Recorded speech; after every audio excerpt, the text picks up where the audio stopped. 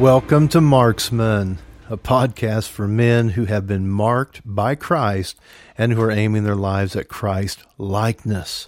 I'm Mark Spellman, your host, and want to welcome you to today's conversation.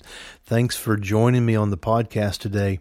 Hope you'll share this podcast with your friends, with your buddies, and let's just get more guys sitting around the garage, amen, or in the backyard, sitting around a little fire pit or something. Let's just have whatever you want to imagine it to be.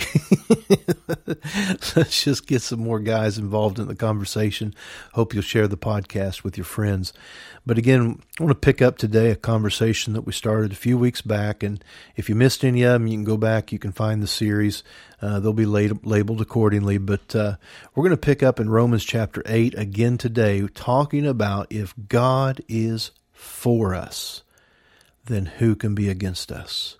And if he did not withhold his only begotten Son, but delivered him up for us all, then how and why would he not then freely give us all things? Praise God. Would he freely give us all things? So this is a powerful, stabilizing truth in our life, that no matter what develops, no matter what comes, this is a stabilizer. This is a game changer. This is an anchor for your heart and mind. No matter what storm comes, no matter how long the storm lasts, you will outlast the storm and you will come through it and you'll come out of it. I'm quoting to you Romans 8:31 and 32. But if you go back to verse 28 of that same chapter, he says, all things can work together for good to those who love God and those who are the called. The called. We're going to talk about that word today. The called according to his purpose. And so in that verse 31 where he says, you know, if God be for you, who can be against you? It starts with this phrase, what shall we say to these things? So Romans 8:31 says, what shall we say to these things? Well, what are the things he's talking about? Well, back up to verse 28 and 29. I just quoted verse 28 to you, but verse 29 is where he really starts talking about the things he's referring to that cause us to know God's for us. And if he's for us, what can be against us? So the first thing that he mentions, he said in verse 29, those whom he foreknew. Those he foreknew, he predestined. Now, we've already talked about those two words, and if you missed the conversations, go back, grab the podcast. We talked about the foreknowledge of God and how that causes us to know God's for us. We talked about the predestination, the plan that God has for your life. What's prepared for you? Something's been prepared. There's a path prepared. There's a plan. God's not waiting to try to figure out what he wants to do with you and me and with our children. He's got a plan, and it's our privilege and it's our duty to discover it, to seek and keep seeking, to knock and keep knocking, to ask and keep asking, to pursue, knowing there's a plan. Something's predestined for my life. It doesn't mean I don't have a choice. It means I do have a choice, and I choose to pursue. I choose to know. I choose to seek. I choose to understand. And if you do that, man, God will surely reveal his plan and his purpose to you, for your children or your spouse or whatever whoever you're praying with on that situation. But then he goes on to say, this is Romans 8:29, those who he foreknew, he predestined. And here's the ultimate predestination, to be conformed to the image of his Son. Now that is the heartbeat of Marksman. Conformed to his image. That's what aiming our lives at Christ likeness means. We're being conformed. He's the potter. We're the clay. He's forming us. He's shaping us. He's molding us. He's conforming us. And when in the end and full result, you're going to look just like Jesus. Not a clone of his, visage, but a clone of his character. You're going to look just like him. You're going to live just like him. You're going to think just like him. You're going to, like Jesus, only do what I hear my Father say. Only go where my Father directs me. Only say what I've heard with my Father being with him. That life that he lived We're called to live. Did you hear that? We're called to live. That's the next word in this particular thing. We're talking about these things. Paul said, what are we going to say to these things? If God is for us, what are the things? First one is foreknowledge. The next one is predestination, predestined. But then the next one is those he predestined, those he called. And we're going to talk about that one today. Those he called. And of course, those he called, he justified. Those he justified, he glorified. We'll get to those next week and the week after. But today, let's talk about the call. Whew. No one comes to the Father unless the Father draw them. That's what the Bible says. In other words, if God wasn't calling for you, you couldn't come home. It's not some decision. I mean, I know we sing that song, I have decided to follow Jesus.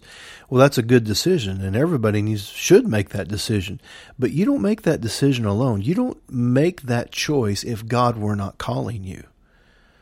Now think about that. Now that will humble a soul. That'll put the holy fear of God on you when you realize all God had to do, if he wanted me to be destroyed, just leave me alone. Just don't call me. Just leave me alone. Don't speak to me. Don't call me. Don't woo me. Don't draw me. And I'll just be left to myself and my flesh. And you know where that's going to get me? It's going to get me destroyed. And I'll probably destroy some other people in my process. But no, he called me. He called me. And if you've ever said yes to Jesus in your heart, you didn't do it on your own. He called you. It's the hope of his calling. And I want you to see that there's a scripture that gives us that. It's in Ephesians chapter 1. A tremendous prayer here in Ephesians chapter 1. You can literally pray this, man, right out of the Bible. Ephesians 1 has a prayer. Ephesians 3 has a prayer. Colossians 1 has a prayer. Philippians 1 has a prayer. You can go into those chapters and literally extract the prayers that Paul prayed for the believers. And you can adapt them, make them personal, and literally pray them for yourselves. Pray them for your spouse. Pray them for your church family, your pastor. Pray them for your children and your grandchildren. Pray them for your coworkers. You can literally take those prayers and make them your own. And I love this one in Ephesians 1. It starts around verse 17. Verse 15. Ephesians 1:15 says, "Wherefore, after I heard of your faith in the Lord Jesus, and your love for all the saints, I cease not to give thanks for you, making mention of you in my prayers." Man, wouldn't it be awesome to have Paul making mention of you in his prayers? Well, this is what he prayed. And so his prayer isn't any more powerful than your prayer or my prayer.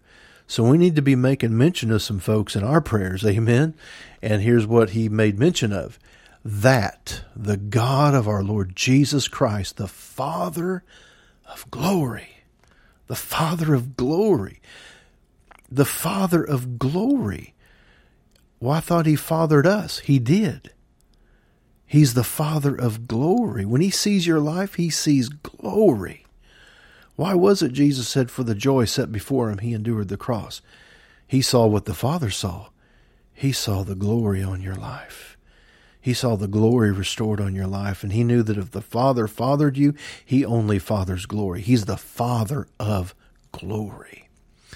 The Father of glory may give unto you the spirit of wisdom and revelation in the knowledge of him, in the knowledge of Jesus, in the knowledge of our Father, in the knowledge of God. May we have a spirit of wisdom and revelation in the knowledge of him. He goes on to say, verse 18, that the eyes of our understanding would be enlightened. Amplified says, flooded with light. May the eyes of our understanding be flooded with light or enlightened, that we would know. Here's three things he's going to mention, but the first one I want you to hear it loud and clear. That we may know what is the hope of his calling.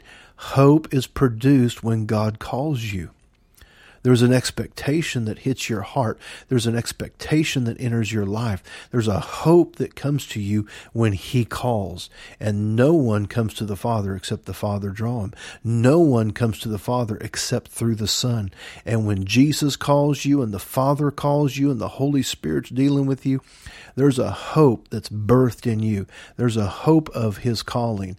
He wants you to know the hope of that calling and what are the riches of the glory of His inheritance in the saints and what is the exceeding greatness of His power toward us who believe. So those are the three things. He unpacks the last one in the rest of that prayer. But for today's discussion, I just wanted you to see the hope of His calling. He just wants you to know, I'm calling you. I'm calling you. You know, the Bible says this in John 15. Jesus said, you didn't love me first. I loved you first. Jesus said, you didn't choose me. I chose you. Again, we do make a choice, but the only reason we can even make the choice is because He chose us. He called us. I mean, this is important, guys, to get this right. Who's the one leading in the relationship? Am I leading God, or is God leading me? And that's real important to get that sorted, get that clear in our heart. I'm not leading the relationship. He's leading. I'm not leading God around. He's leading me. I didn't choose Him. He chose me. Well, I did choose Him, but I only chose Him because He chose me. I didn't even love Him first. The only reason I can love Him is because I discovered His love for me. Do you see how that works, guys?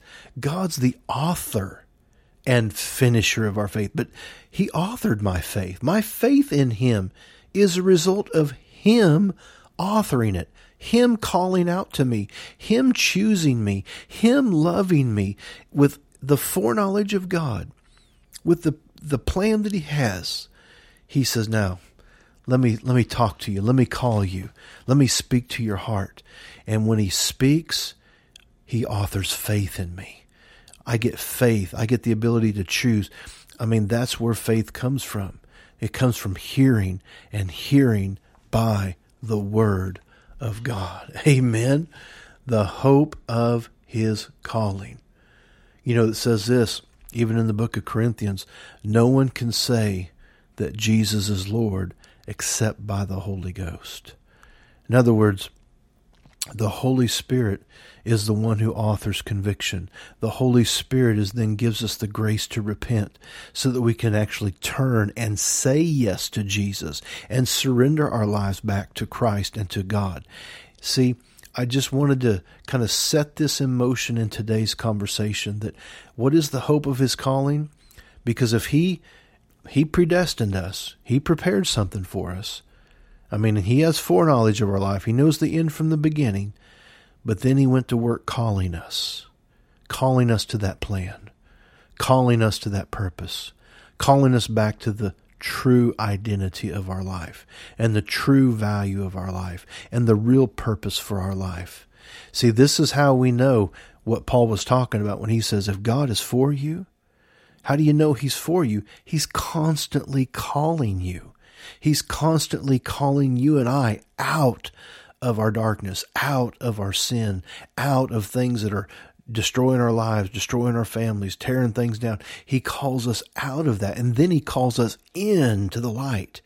No one gets into the light unless He calls. No one gets out of darkness unless He calls. We are completely dependent upon the call, that God would call for us. I mean, when He entered the garden in the beginning, it says He called for them. Adam, where are you?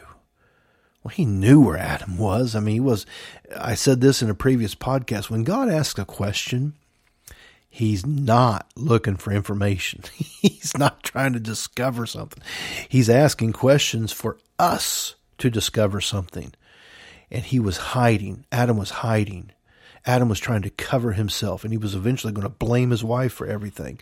So God calling was He was pursuing Adam. He wanted Adam to come to Him. And so this is why we come home in our heart to our Father. Because he called. We wouldn't even get home if he didn't call. We wouldn't even be able to find our way back home if he didn't call. We are completely dependent upon our Father calling us. And so if there's any desire to serve God, it's because he's calling you. If there's any desire to aim your life at Christ's likeness, it's because he's calling you. If there's any sense of purpose and destiny to your life, it's because he's calling you. If there's any conviction in your life over something you've done, something you know was not right according to God and his ways, you even having that conviction is because he's calling. He's calling. And I want that just to lock into your heart today, guys. He's leading us. He's the one leading the relationship, not me, not you. And so this calling, the fact that he would even call and that he keeps calling, is the fact that he's for us. And if God is for us, who can be against us? He didn't withhold Jesus. He gave him up for us all. Then why would he not also freely give us all things and then call us? Say, come to me. I got something prepared. Come home.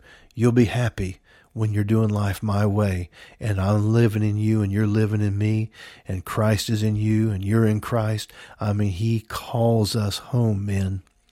I hope you've enjoyed the conversation again this week as we went just a little bit further in this passage talking about these things. What shall we say to these things? If God is for us, who can be against us? What are the things? First of all, his foreknowledge. Next of all, he predestined us. He prepared something for all of us. And thirdly, we now looked at this week, his calling. Man, take this word to somebody today. Encourage someone today with this revelation. Let them know God's calling. Let them know that they are on God's mind. A lot of times when I share my faith with people and try to, strike up a conversation with a stranger, one of the things I like to tell them is, did you know God's thinking about you? I mean, sometimes you might not be thinking about God, but he's thinking about you. And the fact that I'm having this conversation with you is because he's thinking about you and he's pursuing you. He's calling you. So, man, I hope you enjoyed the conversation today. The hope of his calling. It's one of the things that reinforces the fact that God is for us. And if God is for us, who can be against us? He didn't withhold Jesus, so he is not withholding anything good that we need. It's been a joy. It's always a joy. It's been a joy to be with you this week on the Marksman Podcast. Hope you'll share the podcast with your friends, with your buddies. And until next week, I call you blessed.